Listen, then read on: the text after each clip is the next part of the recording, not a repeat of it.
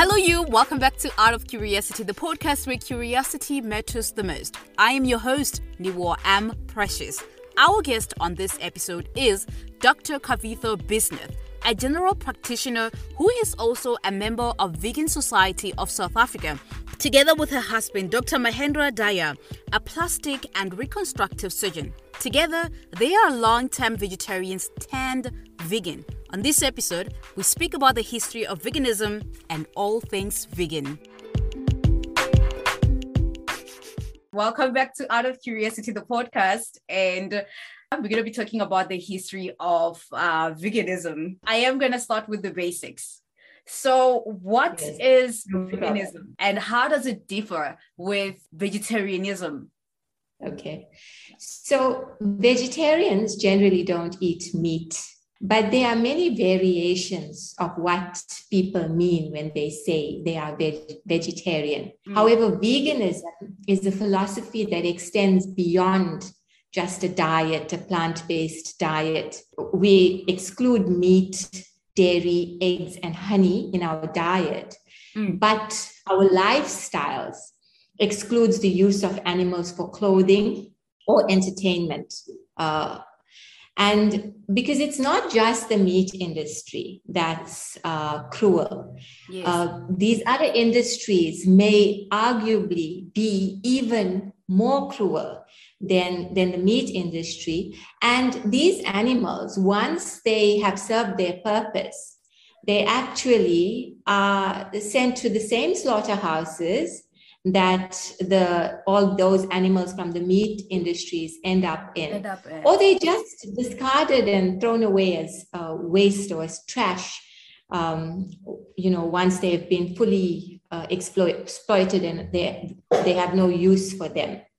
Yes, I love that answer because I was going to ask, where does veganism stand where animal rights are concerned when it comes to using animals for entertainment and, for example, in sports, for example, horse riding? Yes, horse riding, all of the sports that use animals, whether, the really cruel ones like bullfighting and in circuses, lion taming, when you have dolphin shows, they all we are against. They don't align with veganism.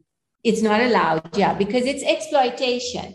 The animals are not here for our entertainment.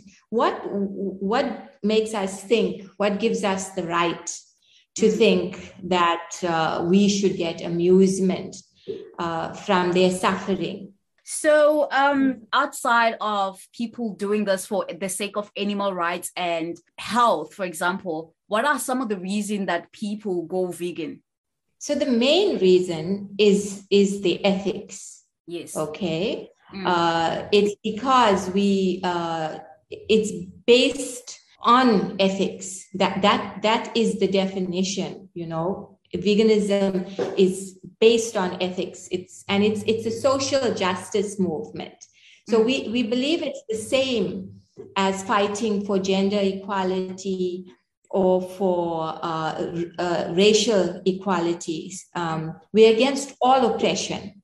And we recognize that animals have the same right to exist in our world. And we need to recognize their right to existence beyond the narrow confines of human desire.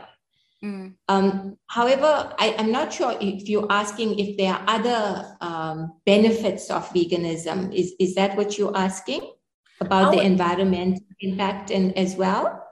I was asking for other reasons. Why do people go vegan? What are other reasons people go vegan?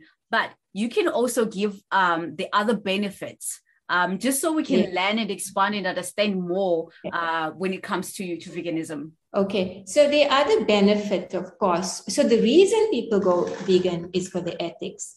However, in today's age, there is a huge environmental benefit. And the people who are perhaps driving the movement more are the environmentalists, because we are in the 6th mass extinction event that Earth has experienced. So if you remember, the first mass extinction event killed off the dinosaurs. And now we are in what we call the Anthropocene extinction event. Anthropo means man, so it's man created. And the worry is if we don't halt climate change, then man is going to go extinct. In fact, a couple of months ago, the UN released a report that said that if climate change is not halted, by the mid of this century, we would have reached the tipping point beyond which there is no return. So that's the other reason. The major reason now is the climate change. And then, of course, there's the health benefit of veganism. There was a documentary, The Game Changers, recently, about 2 or 3 years ago.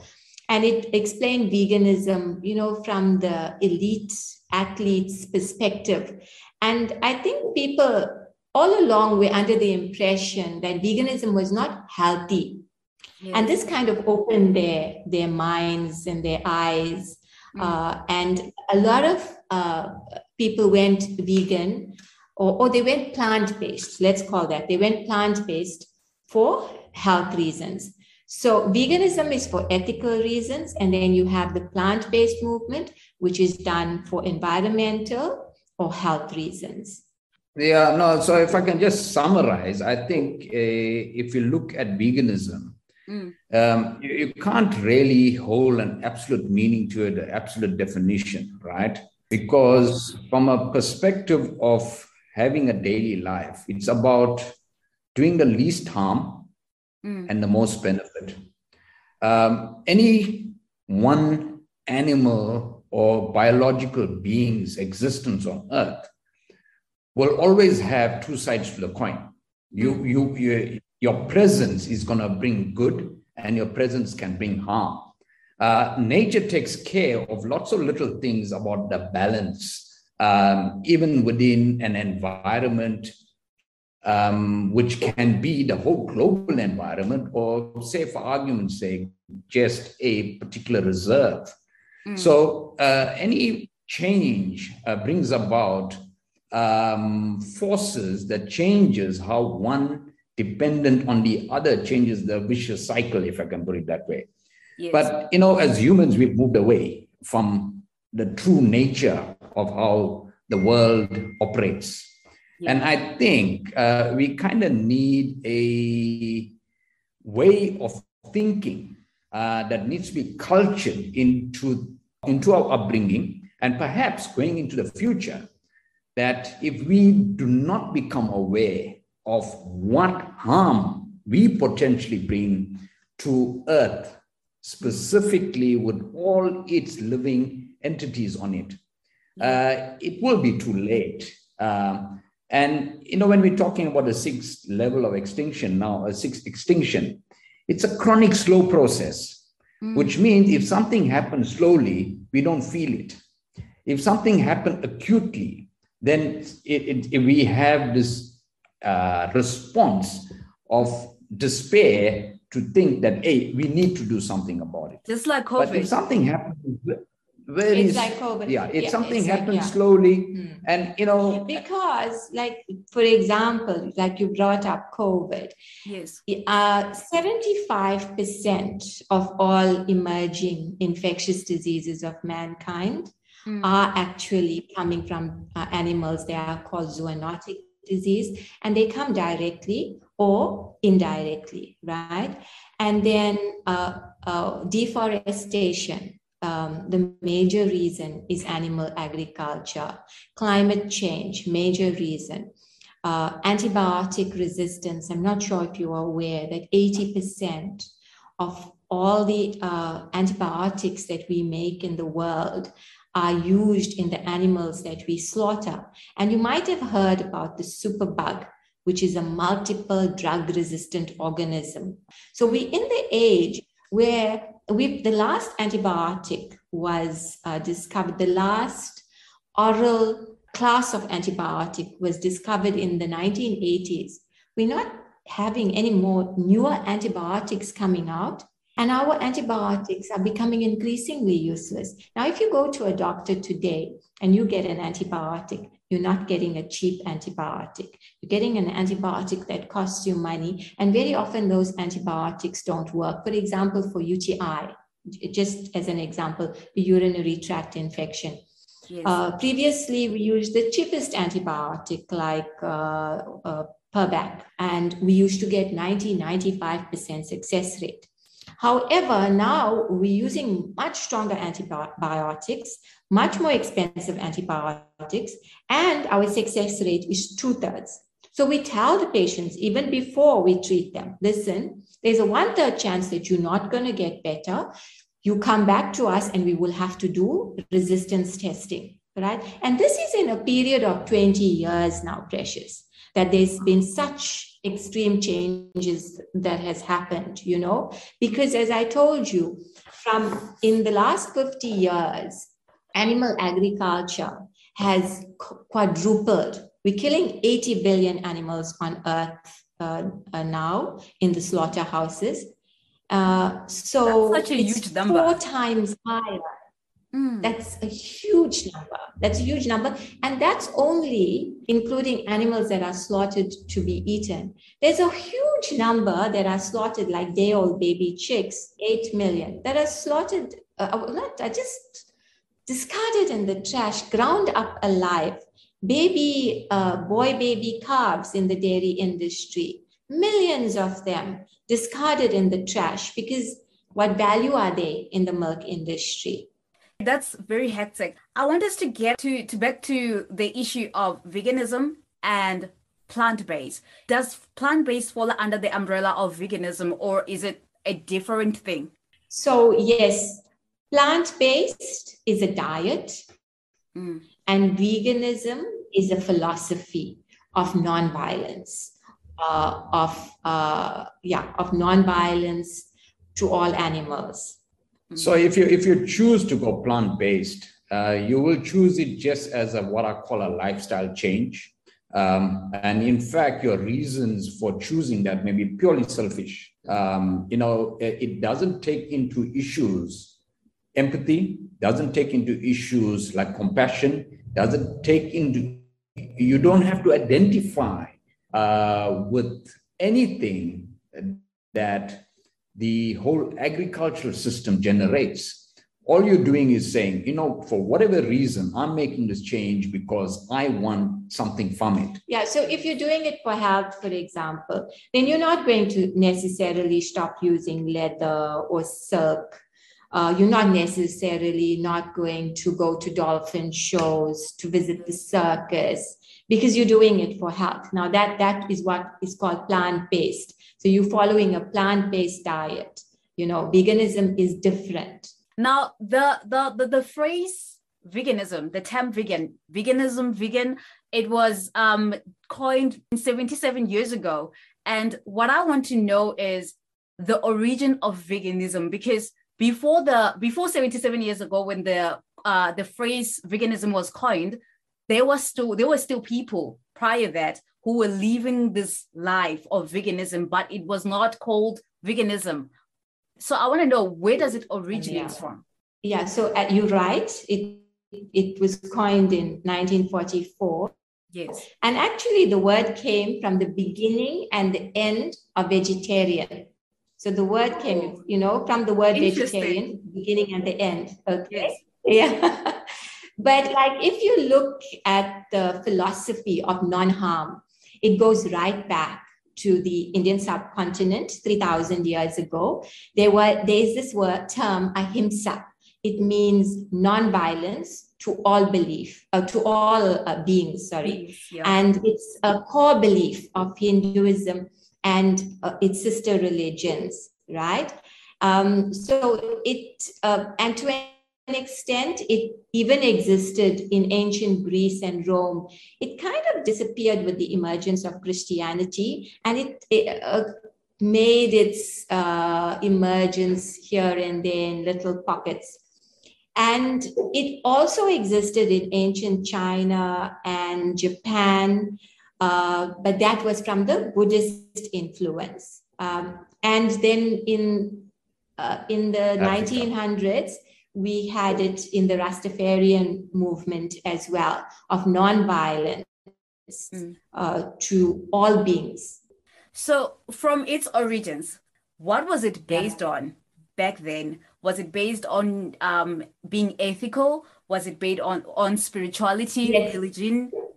So you see, it's the original is Hinduism, and Hinduism is what we call, is not at that stage, was not a religion. It's a path of life. And there were certain dharmas.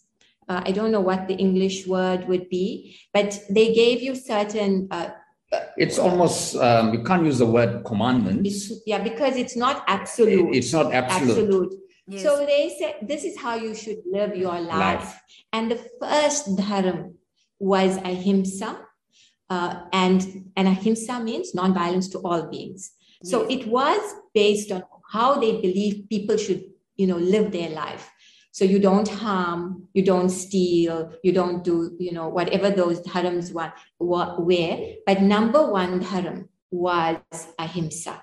Yeah, and look, when we're talking even from against a background of religion, the uniqueness with Hinduism and perhaps some of its sister religions is that to question within the religion is not frowned upon, right? Now, if you look at Islam and Christianity, you may not question and you follow through with everything based on commandments and the commands given by wherever it came from. We're not going to debate that. But Hinduism actually doesn't really have a beginning. You can't have a date to say this is where Hinduism began. Yeah. But what we can say is that it has a beginning in terms of the culture, the way of thinking, and how people, and it probably dates about 5,000 years, because everything is based on a history which is recorded. And the original records we always have is about how one person spoke to the other and passed on knowledge. And the written language per se is not that old that we can actually know other than archaeological findings, which sometimes support to say, civilization 6,000 years ago was A, B, and C, Yes. So there's no documented. Documentation is a problem. Yeah. Yes. Yeah. So moving into vegan society of South Africa, I wanted to know what's the relationship between vegan society of South Africa with vegan society of the UK? Relationship. Do you have a relationship? Was it an umbrella? Do you have same? Okay, so we use their definition of veganism in the vegan society. Okay. Other than that, I'm not really aware, but it might just be me that I am not aware. There might be a relationship. But we use vegan society because the Vegan Society of the UK was the founding body of the term, coining the term. So we use their definition of veganism. All right. So, and then how do you best support people who are vegan, the vegan community as Vegan Society of South Africa? So our main, in the last 2 years, has been our Facebook page. It has about just under 30,000 members. And they're not all vegan, even though it's called Vegan Society. We accept anyone. As long as they tell us that they are wanting to transition, we accept them into the group. So we share activism posts so that firstly that they are aware of what's happening out there. But we also share recipes because in a person's day-to-day life, once they've made a decision to go vegan, I think that's the most difficult part about how do I do it? So recipes are important. And we also share information on where to buy vegan products. We allow vegan companies to promote their products. they are free to ask whatever question, as long as it's a vegan related question. They can ask it on the group, or they can contact any member of our admin.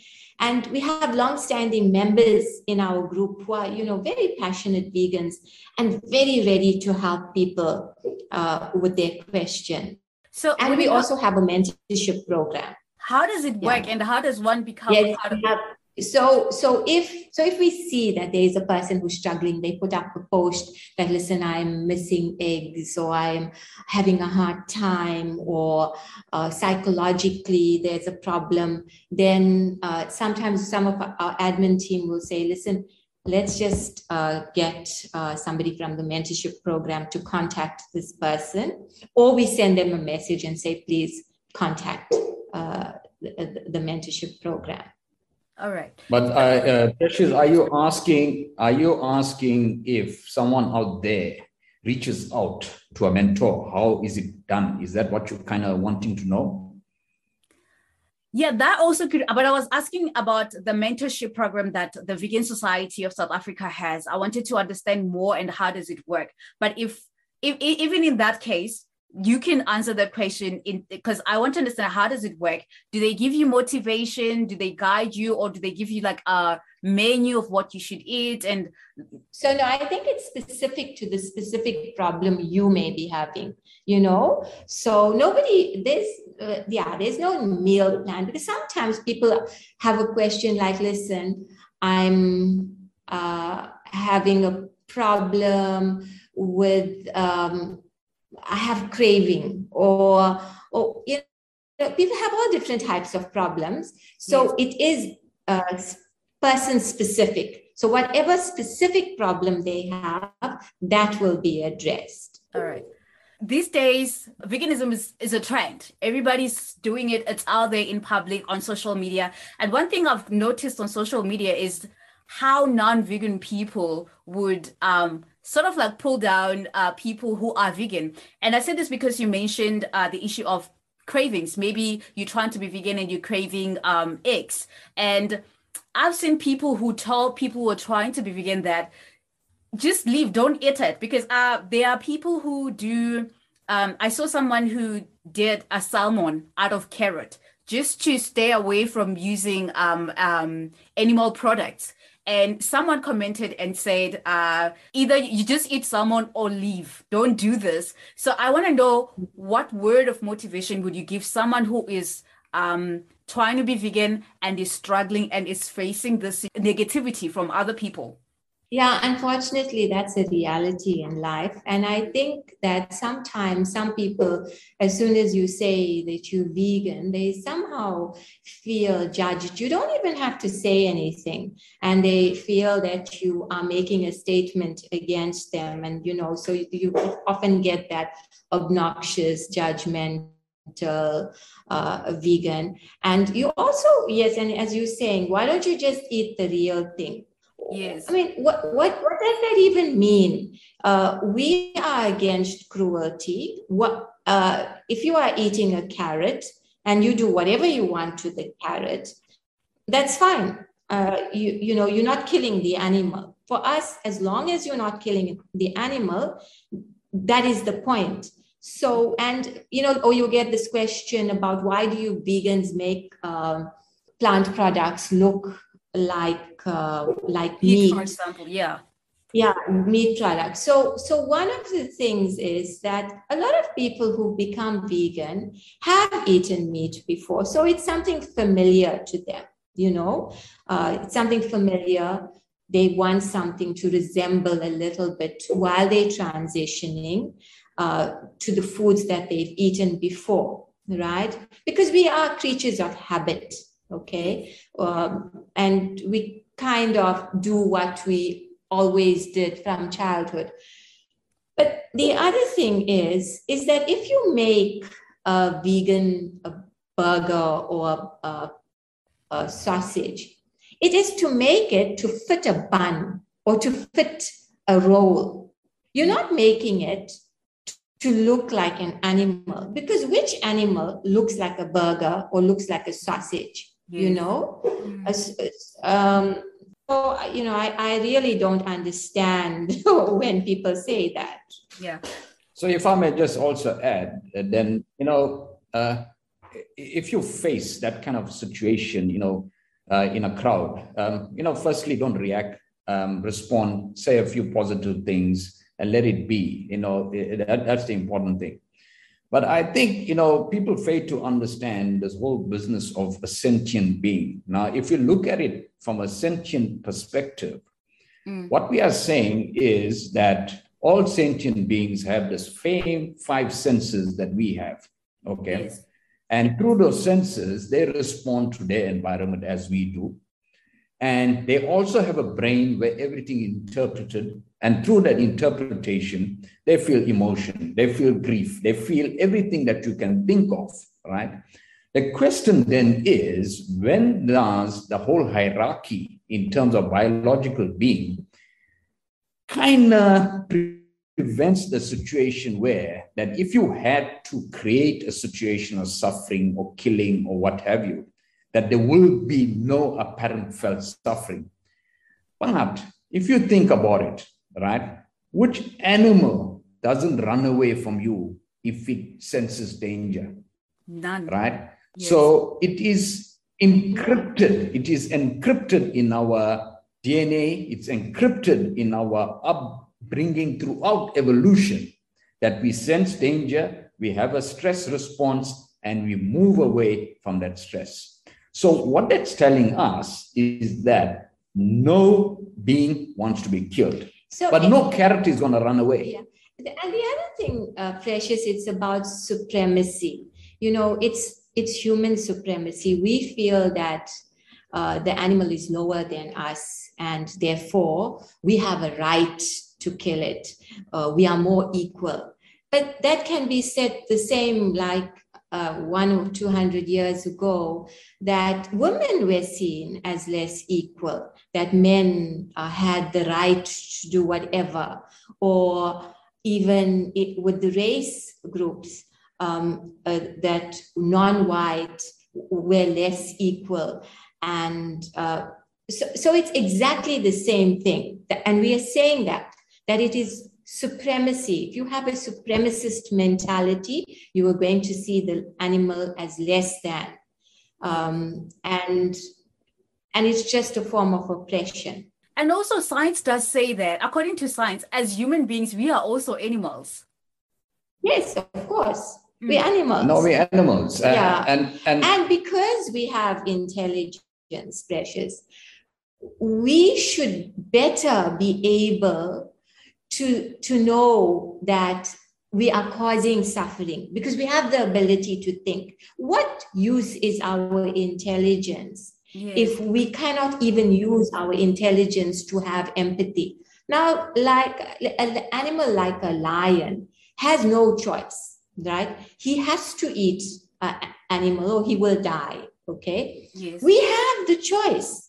And so why do we want to choose to be cruel? We can choose to be kind. What is the reason that we want to be cruel? And the reason that it is just for pleasure doesn't seem right for us, because we're calling ourselves humanity. We are humane, we are humanity. But no, we want to cause cruelty just for a meal. That tomorrow, if I asked you, what did you eat? You've forgotten it already, right? Yeah. But that animal's whole life is gone, and you've forgotten that meal. Or that meal didn't get eaten as well, went into the waste. Yes. You know? Mm. So even if you look at fishing, 40% of all sea animals that are caught in those industrial nets get discarded as waste because they are whales or sharks or turtles. Octopus, or whatever it is. So they bycatch. They bycatch, right? They discard it. And we kill 2 billion sea animals a day. In fact, by 2050, we think that there will be more plastic pollution in the sea than there are sea animals.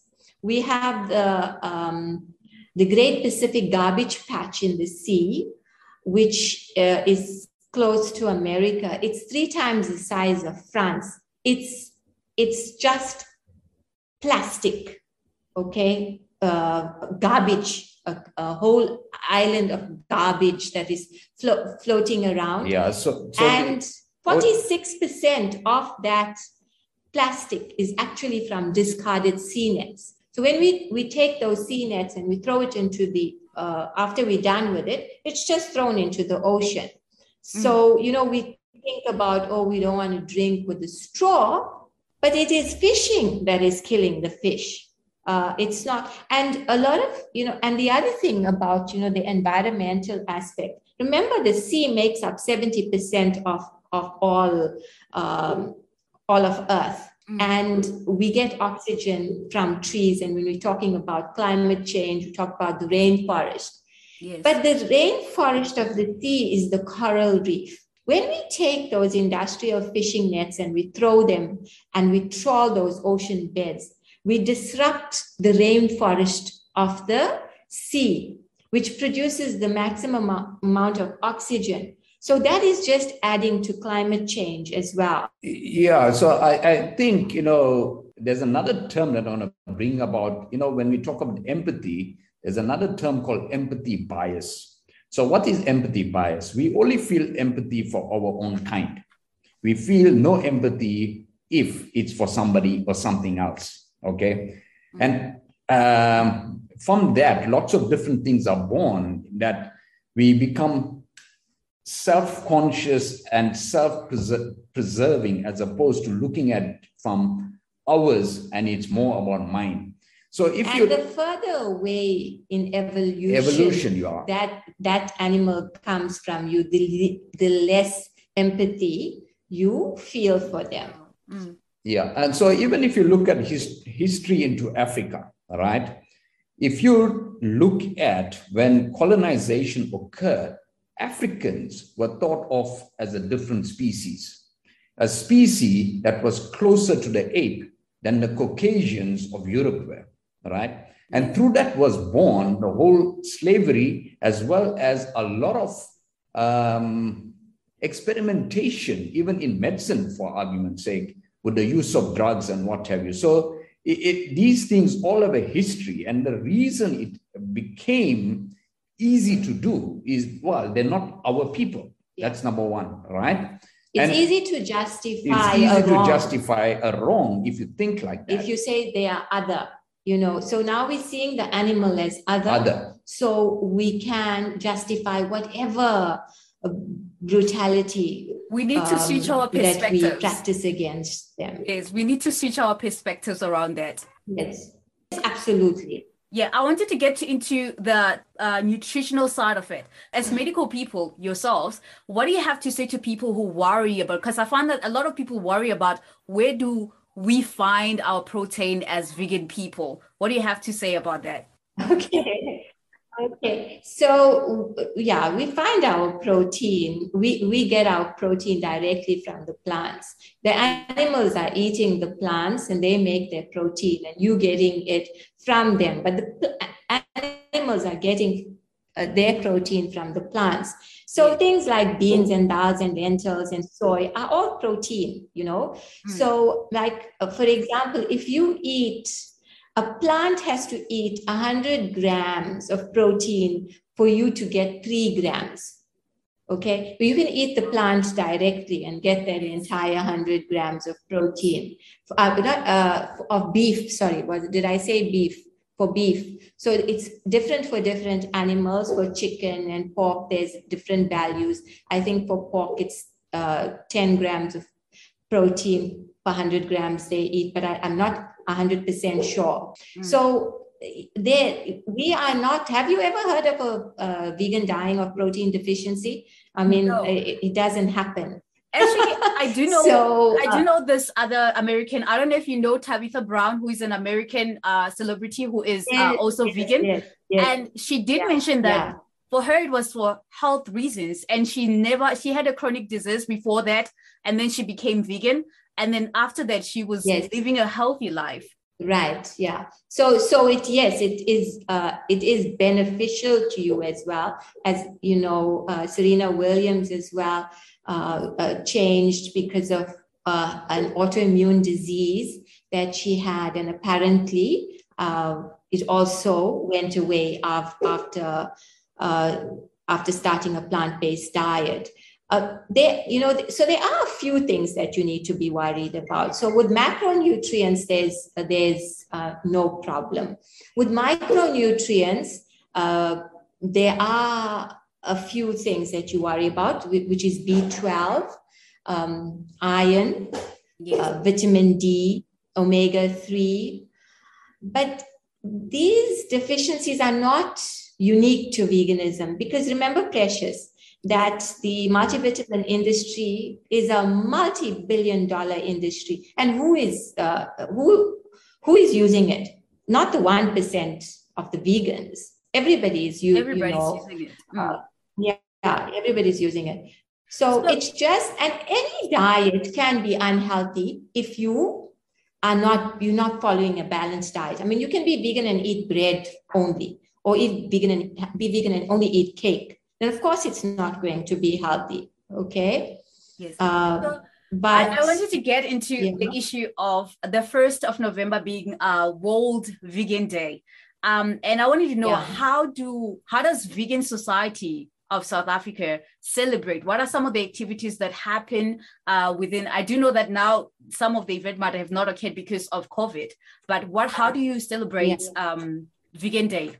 On the 1st, you must remember that it's a normal day. It's like a normal working day.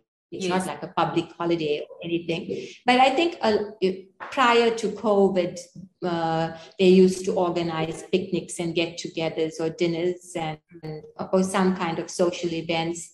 And I think certain articles were written in the press, recipes were shared. It's actually more about creating awareness for the non-vegans, like how we have Veganuary and Meatless Monday. It's just to make people more interested in veganism. It's not actually for the vegans to celebrate. We 1%, and we're not happy with that number. We want more the whole people. World to go vegan. So for us, there's nothing to celebrate as yet. It's actually to spread awareness to the non-vegans. Okay. So when we last spoke, you gave me some documentaries. I need those documentaries on record for everybody and for myself. Okay. So the first one, for health reasons, is The Game Changers. Okay. Yes. And then there's David Attenborough's A Life on Our Planet. There's Forks Over Knives. There's Cowspiracy. And then if anybody needs motivation to go vegan and know what is happening out there in animal agriculture, then they need to watch Dominion 2018. Thank you so much. Any final words around this? And what are your hopes as well where veganism is concerned in the future? So, as I said before, we want the entire world to go vegan. Yes. The veganism is not extreme, and it's actually not difficult to do. So we just want everybody to give it a try, and they might be pleasantly surprised at how good they feel, one, physically and also emotionally. I can attest to that. I can attest to that. As I've tried it for since February up until October. I fell off the wagon this November, and I've tried it, and I can attest to that. Yes. Yeah. So look, I mean, from a journey perspective, I think educating yourself is the primary thing that you need to do. Yes. Nobody needs to follow blindly, right? But exposing yourself to everything that's happening around you is very important. No slaughterhouse has a glass door that you can view as to what happens behind those glass doors or behind those doors. Okay? Yes. So there is a lot of hidden aspects to animal agriculture. And in anything at all, they've created a sort of a situation of a happy cow industry. And that in its own right does not exist, right? It certainly doesn't exist. In the dairy industry. So, there's lots of things that you need to educate yourself about. Where to start the journey? Certainly the documentaries are very important. Sorry, Precious, there was one documentary that's very important. Yes. Was Seaspiracy, Seaspiracy. Yes. So I would always recommend starting with Game Changers. The reason for that is the way they portray the plant-based diet initially, and the terminology of veganism, and they actually recommending it to you for various other health benefits, right? Yes. Which all of us can identify with, right? But they also close the entire and conclude on issues like ethical reasons, morality, climate aspects of your choice you're making toward veganism. But what you need to understand in this whole business of meat eating to vegetable eating is one very important aspect, that the use of meat in your diet is essentially an inflammatory process that you're creating in your body, right? It slows down and changes the way your body heals. It changes the way you metabolize the food and everything else that goes with it.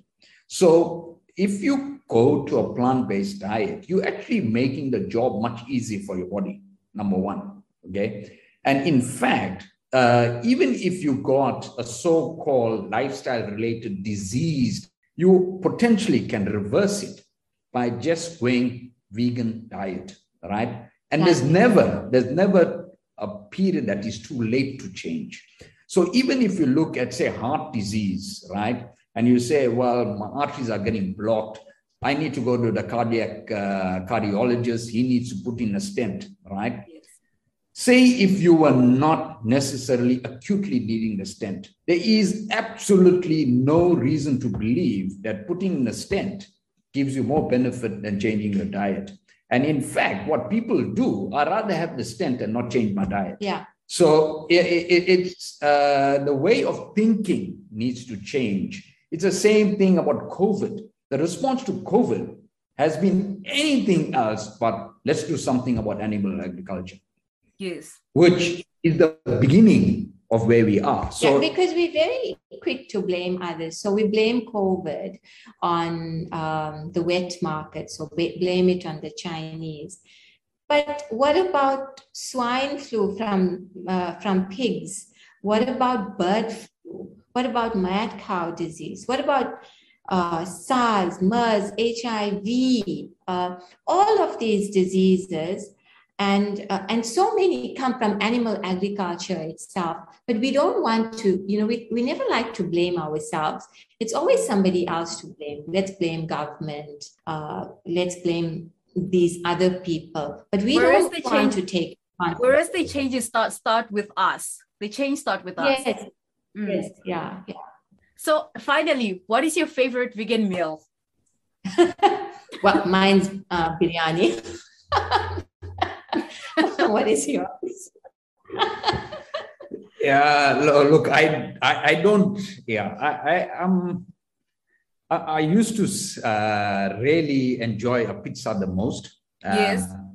And then obviously with the whole issue of pizza, obviously, I don't need a lot of cheese on it, right? Yes. But the change of not having cheese when I went from vegetarian to vegan was certainly one of my biggest steps. Mm. But interestingly, your palate undergoes a change. Mm. And down the line, you don't think about cheese. There's nothing great about cheese. And as you unfold into a new journey, the vegan pizza, to me now, tastes just as good. Mm. So I still love my pizza. Let me put it that way. Yes. If anything at all, we still make homemade pizza, which we enjoy every time we make it.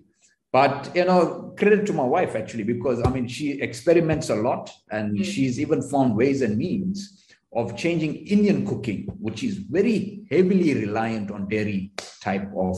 No, it's not that heavily reliant. There are some some dishes that have dairy, but most, all our beans and veg, and we have a very heavy plant-based meal. There are few dishes that I've had to adapt, and it's not that difficult because we have plant-based milk. So all I had to do was stop using milk and use plant-based milk, so it wasn't that big a change.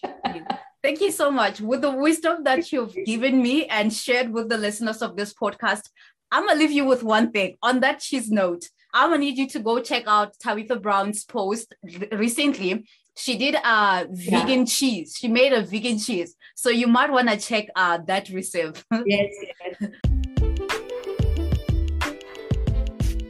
That's that on that. Thank you so much for tuning in. And remember to keep the conversations going on social media at Out of Curiosity, the podcast, using the hashtag OCTP. Until my voice collides with your ears on the next episode, stay curious.